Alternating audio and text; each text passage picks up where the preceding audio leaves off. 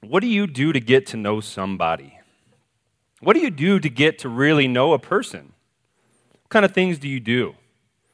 When you start dating and you have a new girlfriend or boyfriend, you go on some dates, you talk about life, you meet each other's friends, eventually you might meet each other's parents, you talk about struggles and successes you had in life, maybe you pass a little gas and see where you're really at, but that happens. I mean, didn't you read that book? Everybody does it. It's natural. But there's different ways. There's different ways to really get to know somebody. I think about the resume, and you read through the resume, you learn about their past, where they've been, where they've worked. You call their references, you interview them, and then you can learn a lot just in that portion. But then you get them on board, and you watch how they interact with the other teammates. You watch how they respond to adversity and how they respond to training. You invite them to a company barbecue. We had one yesterday at the park. In fact, it was kind of funny. I saw Tom and Susie Siders walking through the park in the middle of our barbecue, which was cool. It's always kind of funny, like when you see somebody you know and other people. What's that? I didn't feed him. I had to run across the park. I saw him. I'm like, I know those people. But it's always kind of funny because when you see somebody that you know out in public and all your people are watching, like, man, you know people. This is kind of cool. But, point is that you listen to their personal struggles and you just get to know the people in your workplace. We all know we spend a lot of time with the people we work with, sometimes more than our families. So I think about Scott, Pastor Scott. I've gotten to know him pretty well over the last decade. And every Friday morning, he and I meet. Pretty much, I think every Friday for the last 7 years, we've met with a few exceptions. And we talk about a lot of things. We talk about church. We talk about you all. Most of it's good. No, it really is good. We're extremely blessed by this church. We talk about our person, the first person I call. He's got challenges and difficulties. He'll pick up the phone and call me. We'll talk about how I beat him in fantasy football for 2 years in a row and things like that. But we get to know each other. It's a caring relationship. And so I've learned some things about Scott. I've learned that he loves when people laugh at his jokes, just like I do. I learned that he's a pretty good guitar player. I learned that he has at least one tattoo, a butterfly right here on the small of his back. No, I'm just kidding. It's actually on his ankle. No,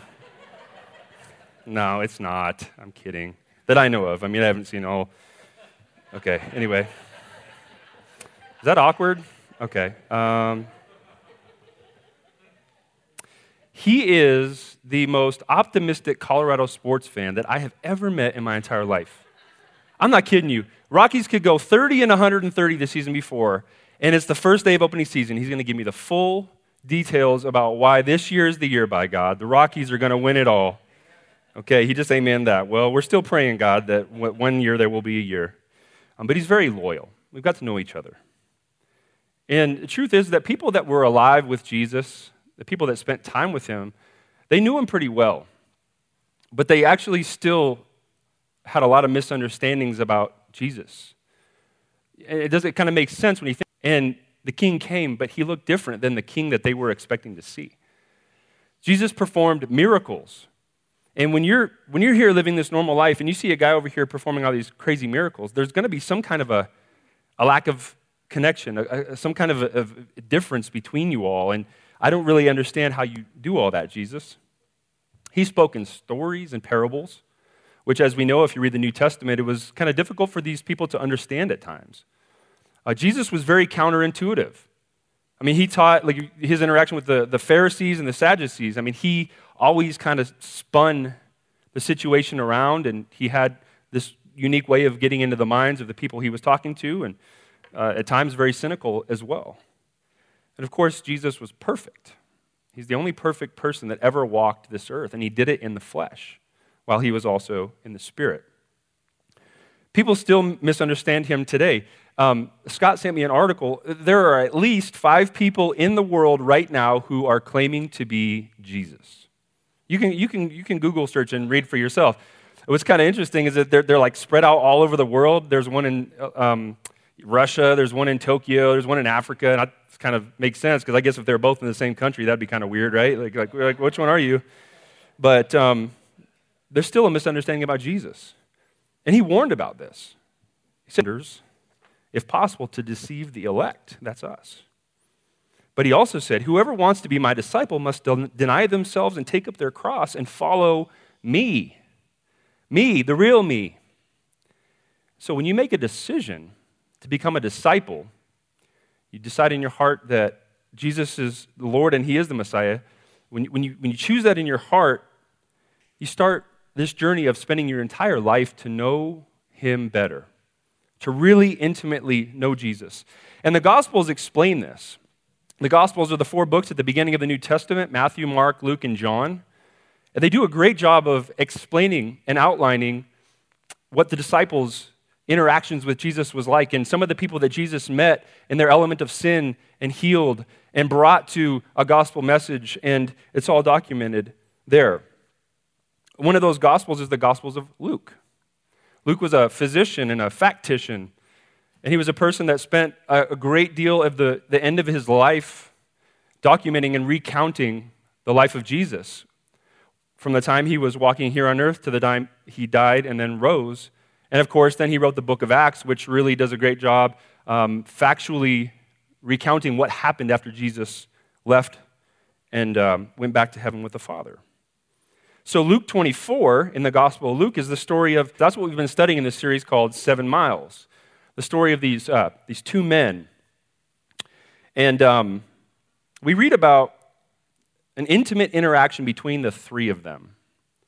An intimate interaction. And the more that you understand this little journey that they had together, the more you see that when you have an intimate relationship with someone, you open each other up. You open your heart up, and it opens theirs. And there's a mutual effect there.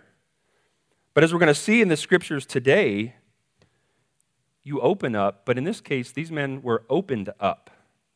Opened up by their time with Jesus. We're going to see that it's the byproduct, the result of knowing Jesus intimately. And so it starts with Jesus opening their eyes. Opened eyes. Now, Scott did a really nice job talking a couple weeks ago about how these 2 men's eyes were opened. Okay, and scripture was verse 31 there says, and then their eyes were opened and they recognized him.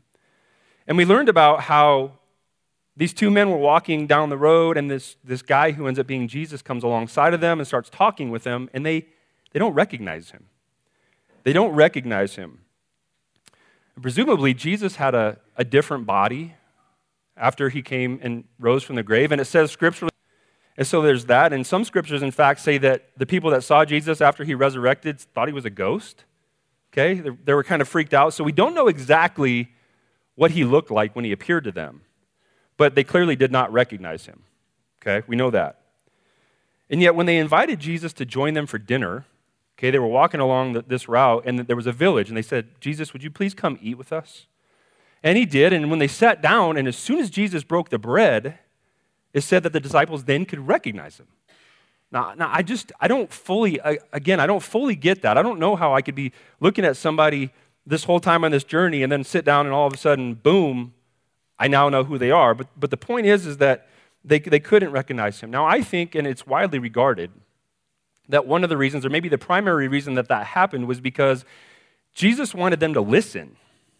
He wanted them to listen to his words and ponder them versus just taking his words blindly. No pun intended. Okay, so that's what happened with these 2 men. They couldn't see him, even though they were told.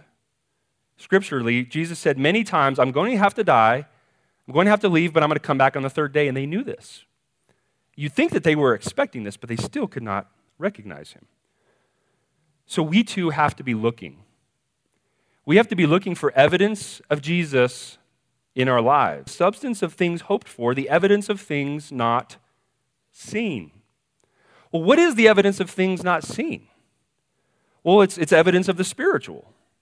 It's evidence of Jesus, of God, the Holy Spirit, even though they're not here tangibly for us to see and feel today. However, that scripture kind of implies that there will be tangible proof. It says the evidence of things not seen. I go back sometimes to the evidence in my life when I'm struggling a little bit when I'm down and I don't really feel God, I go back and I recount that evidence in my life because there has been evidence. I think about the times of breakthrough when I was coming up against something, a sin or a problem in my life, and God provided breakthrough. I think about the moments of blessing. I think about the moments of revelation when God puts something into my mind or heart that I'm not supposed to know, like I'm not that smart. I think about the times of peace when all I wanted was just a little bit of peace, a little bit of understanding. That's evidence in my life that God really exists. And we have to go back and look for that, recount those moments and look for it again. We have to be looking, and we also have to be listening. We have to be listening. Jeremiah 33:3 says, "Do not know. Speak with him, listen. Look for him, watch for evidence of him in our lives." Can you hear God when he speaks, or is the voices of the world, are they drowning his voice out? Talk to him, listen. So, interestingly enough, Jesus appeared to these men and then the disciples just for a short time. It was just a little bit of time, and then he left. And in the same way in our lives today, I feels like sometimes Jesus, God, his presence comes, we feel him, and then all of a sudden he disappears. Or maybe we just lose sight of him. We lose focus of him. He's present every day in our lives. Just the same way he was when he brought you close to him and accepted you. The same way that he answered your prayers and provided the blessings unto you. I've learned that there's a maturation process that happens in a believer, myself, a growth, that happens when I start to realize that God is the source of every good thing, and he's also the source of hope in the midst of every bad thing. And that's a pivotal moment in all of our walk with Jesus when we realize that he is the source of those good things and he gives us hope when we can't otherwise get hope. 9. Why are you troubled? Why do doubts arise in your minds? Look at my hands and my feet. It is I, myself. He's saying, it's me. Look. Touch me and see. He says, a ghost does not have flesh and bones, as you see that I have. Did you get that? It's the same Christ. It's the same Christ that they knew before, and he has proof. He says, look at my hands and look at my feet. You see it right there. Most of you know Jesus lived, and you know he died, and you know he rose from the grave. He's working in your life, but you still want to take your fingers and you still want to put it in the hole. You still want that proof. Got pregnant for the first time, finally. Got to see the holes. Got my dream job. See your feet, Jesus. Keys to the house, new keys to the house. Right? Somebody paid for my latte at Starbucks line. Are you real, Jesus? Are you real? I say that in jest, but I'm being honest with you. You want to touch the holes in his hands and his feet so you can be sure that he's real. You have an intimate relationship, and he's always going to be fighting for you every day of your life. You just got to look for him. You just got to look for him. Relationship with Jesus begins to open our minds. He says in verses 45 to 47, then he opened their minds so they could understand the scriptures. He told them, this is what is written. The Messiah will suffer and rise from the dead on the third day. And repentance for the forgiveness of sins will be preached in his name to all the nations, beginning at Jerusalem. Do you really believe the Bible? Like everything in the Bible? Like even the story about that 100-year-old lady, Sarah, who got pregnant and had a baby at 100 years old? You believe that? Even the story about the big strong wall at Jericho that came crumbling down when Joshua and his cronies were outside dancing around playing trumpets. Do you believe that? What about the story about those 3 guys with the funny names? Shadrach, Meshach, and Abednego? And that king with the funny name threw him into the fire that was 7 times hotter than it had ever been, and they came out alive? Even that? You believe that one too? Sometimes we have to give up what we think is reality and understand what we don't understand. Understand what we don't understand. What do you mean by that? I'm going to show you something. I'm going to do a little science today. Is that okay? Anybody? I just want to know, how many of you believe that there's a fourth dimension? Does anybody believe there's a fourth dimension? Forget about what it is. Do you believe it? It's okay. Yes or no?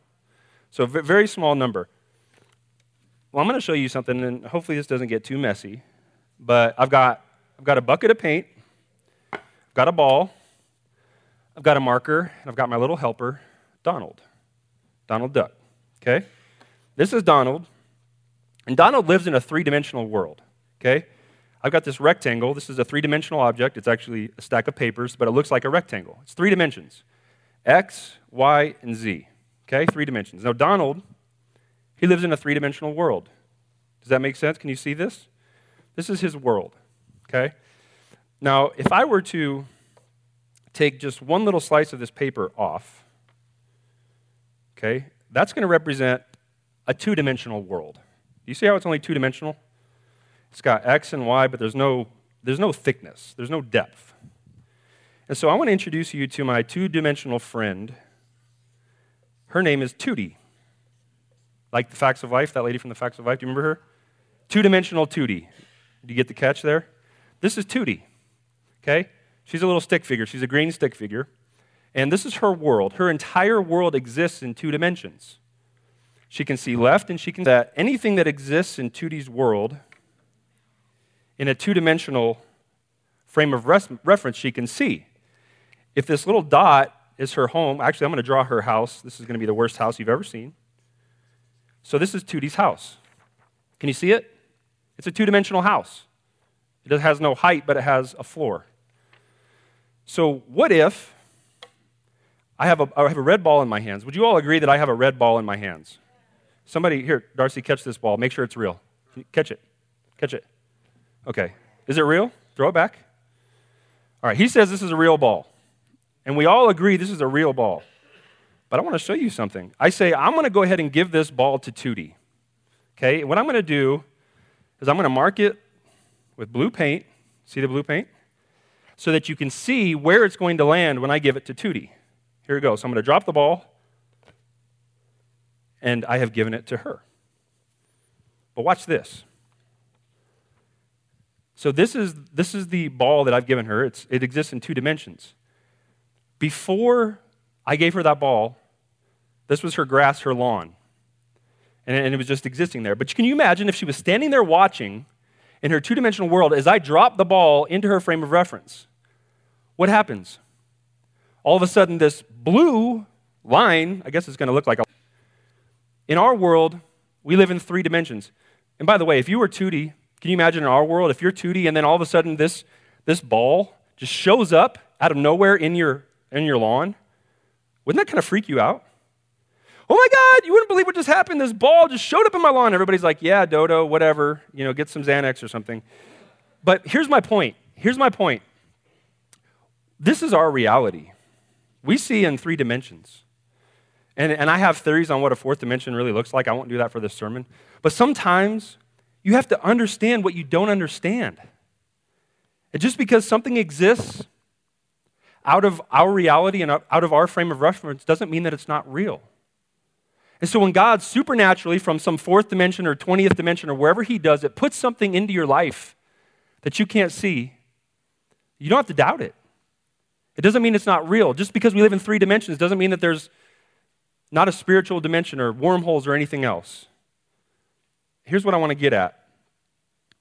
If you struggle to believe that God would part the Red Sea so that the Israelites could get away from the Egyptians, and if you struggle to believe that Peter could get out of a boat and literally walk on water, if you struggle to believe that God might cast down fire for Elijah to prove to the prophets of Baal that he is the real, let me put it a different way. If you were a person living in the remote jungles of the world, and the only light that you know is the sun that rises in the morning, somebody shows up to you and gives you a light bulb, and they turn a switch and turn that light bulb on. Can you imagine what that would be like? The first time you saw a light bulb, you could turn on and off with a switch. That's mind-blowing.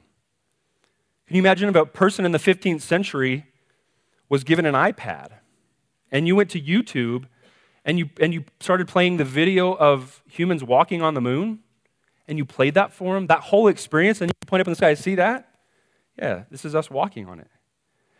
Can you imagine? I mean, you can imagine, but they can't. That's a new reality for them. It's a new normal. And sometimes we have to let God open up our minds to things that we don't understand. He exists everywhere and in all places and at all times. I'll tell you a story. Most of you know I played football after college professionally, and I was in training camp with the San Diego Chargers, 2003. I was having one of the most difficult times of my life because I was I'm a mama's boy, and I left home, and I go down there, and I have no friends. I got no car. The only food that we had to eat was within walking distance was Blimpies, but you can only eat so much salmon in a week before you get mercury poisoning. So it was a hard time for me, but a chaplain showed up named Miles McPherson, and he invited me to go to a Bible study. And that night, I invited Jesus to be my Lord and Savior. And you know what I learned? Is that I wasn't ready to be open-minded until I was brokenhearted. And most of you aren't really ready to be open-minded until you're brokenhearted. Think about it. A life without crisis or tragedy gives us little reason to have to rely on God. He opens our eyes and He opens our minds by showing us that we need Him. So you all study God's Word. You know it. Even if the only scripture that you get is from coming to church every week, you know it well enough to know that you believe it's true. So when life's hurting you, don't walk away from the truth. And when your thoughts start to become focused on your problems and your pain, stay rooted in the Word. It'll open up your mind. It'll open up that narrow-mindedness so that you can see God. I've learned faithfulness breeds faith. Some people have said some pretty hurtful things to me, even this year. And I started to believe that that was true. I had to sit on the end of my bed every morning and just pray and give thanks to God, and over time let Him remind me who I am. You see, back to the scriptures, these two, and they didn't believe until they believed, until Jesus revealed Himself to them. They had to see Him, but look at what John 20:29 says. You believe, Jesus said, because you have seen me. Blessed are those who believe who haven't seen me.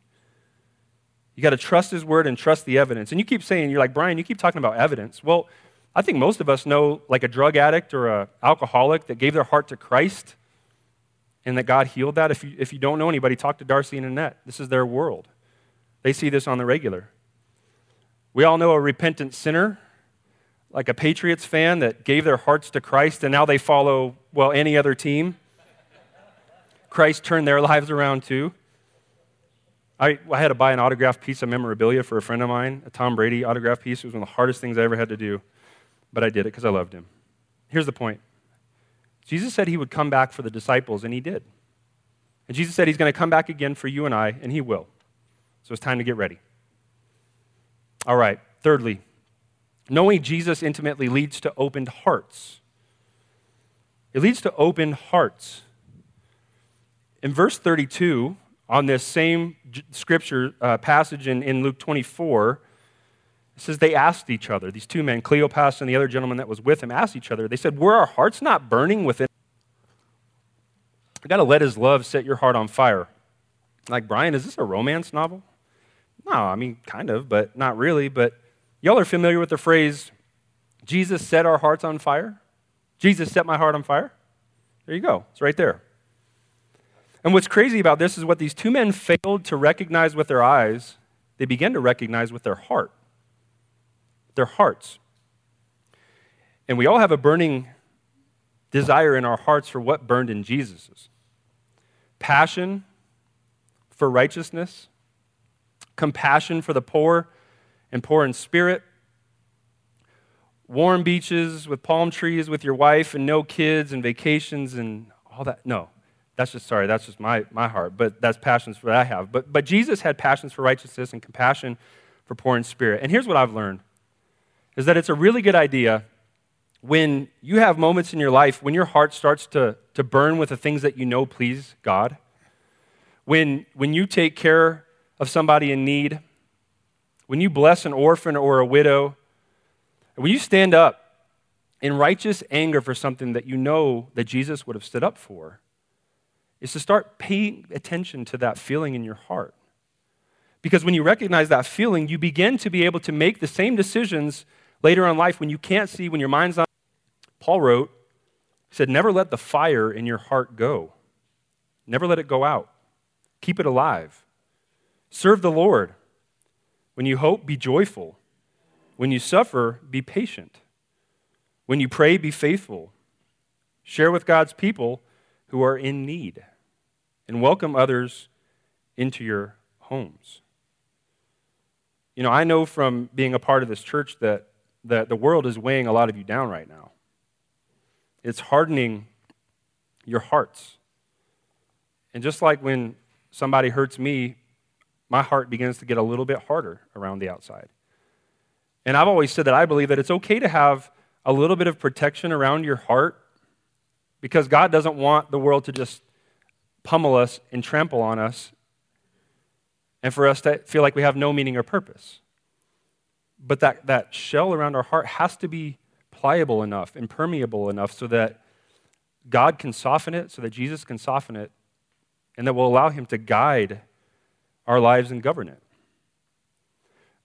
4 years ago, I got to go to Brazil, and I got to go teach to like 1,000 teenagers in this gigantic auditorium. It was one of the coolest things.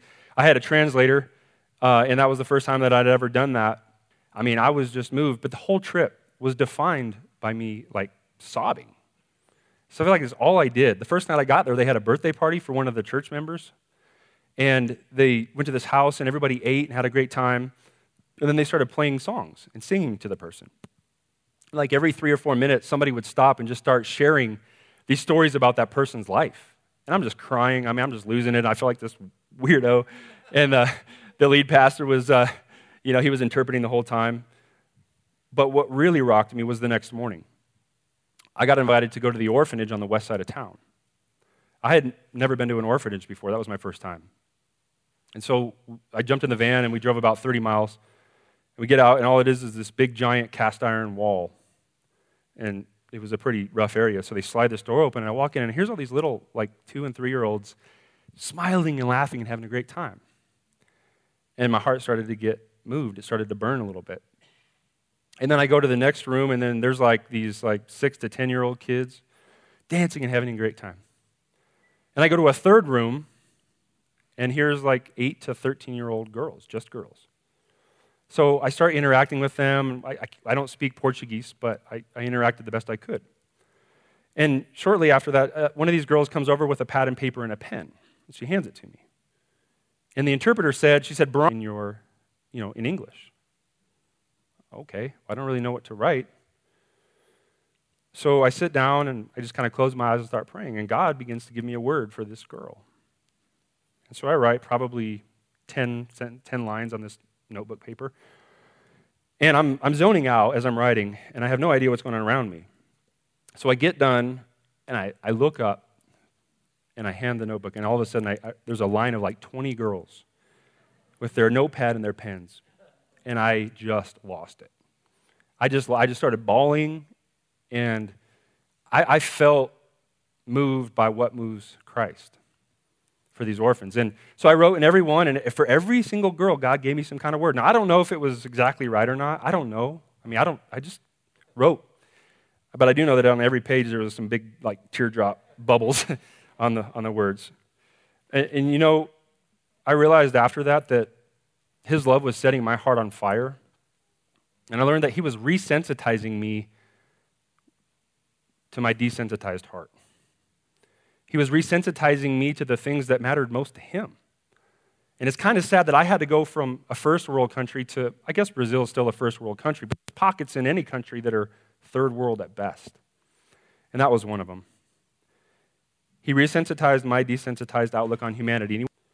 Fourthly, an intimate relationship with Jesus, knowing Jesus, leads to opened mouths.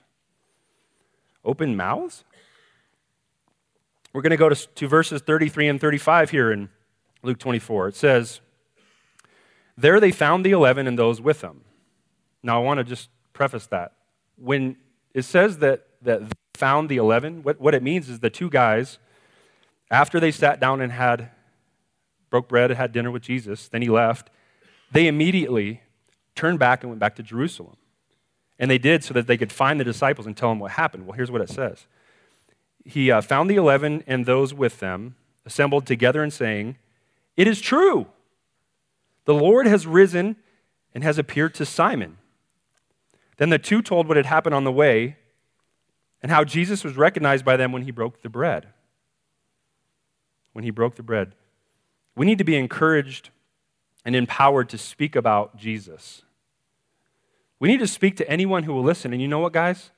Sometimes you need to speak to somebody who won't listen. They need to hear it no matter what. And you need to be discerning about that. But these two disciples, they begin immediately sharing. And yeah, I know what you might be thinking. You're saying, "Brian, if a dead man showed up to me that predicted his death and his resurrection, well, Tootie and the ball coming into her reality." She might be so scared that she wouldn't tell somebody, but I would think that most of us, we couldn't wait to go back to our spouses or our friends or our church and say, "I know this is going to sound crazy, but you have to hear what happened." Jesus appeared to us, the real Jesus. The real Jesus. How do you feel about what Jesus did for you right now? How do you really feel about it? Matthew 12:34 says, "For out of the abundance of the heart, the mouth speaks." And that scripture suggests that if your heart is in fact full of love and understanding for Jesus, that you can't help but to share it. You are so compelled to share when your heart is full of love and understanding of Christ. Second grade teacher always told us sharing is caring. But I want to encourage you with something. You don't need to be Billy Graham to share the gospel. You just got to believe he is who he says he is. Well, how do I know that? Well, look in Luke 12:11 through 12. Luke wrote, "When they bring you before the synagogues and the rulers and the authorities, do not be anxious about how you should defend yourself or what you should say. For the Holy Spirit himself will teach you that in that very hour what you ought to say." And we were joking, right? I have to trust the Holy Spirit to govern and guide my words. But the point is you don't have to be the most eloquent, well-educated theologian to share Christ. You just got to believe in your heart that he is who he said he is.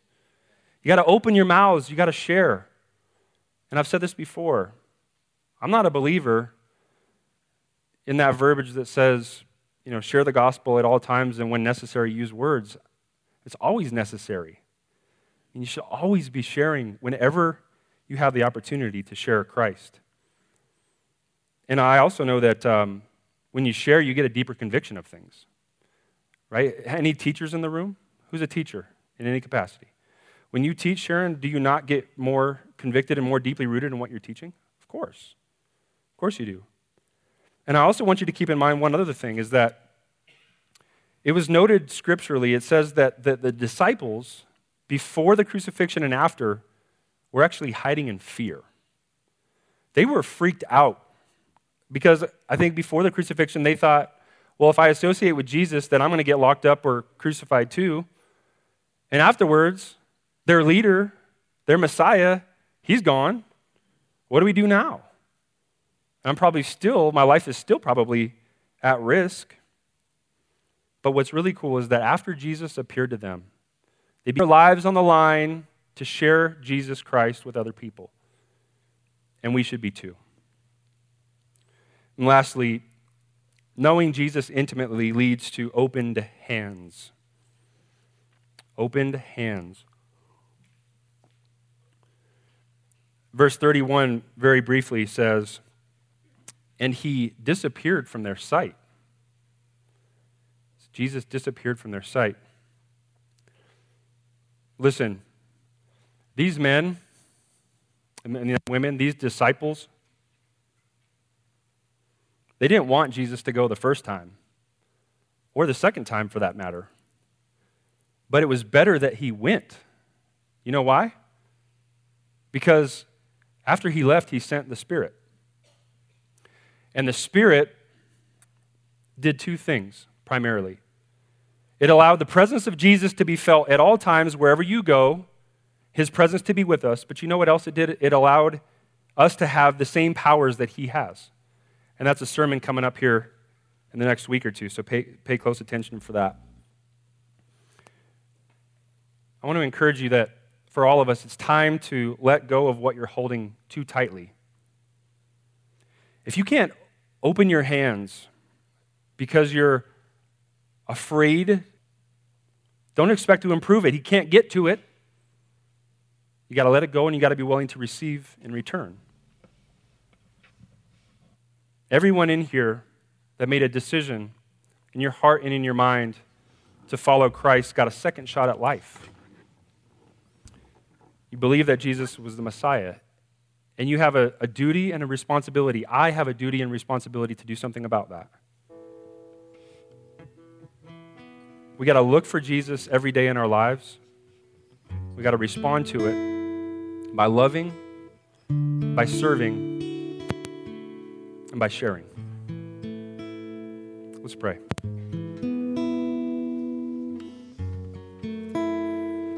Father, we live every day in our little realities, our little bubbles, our normal. And yeah, we read about you in the Word. And yeah, people talk about seeing angels and all these things, but for some of us, it's just really hard to know you're there. From this scripture on these two men that were walking to Emmaus, we're learning a lot.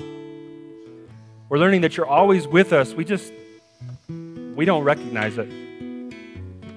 Some of us aren't looking for you right now.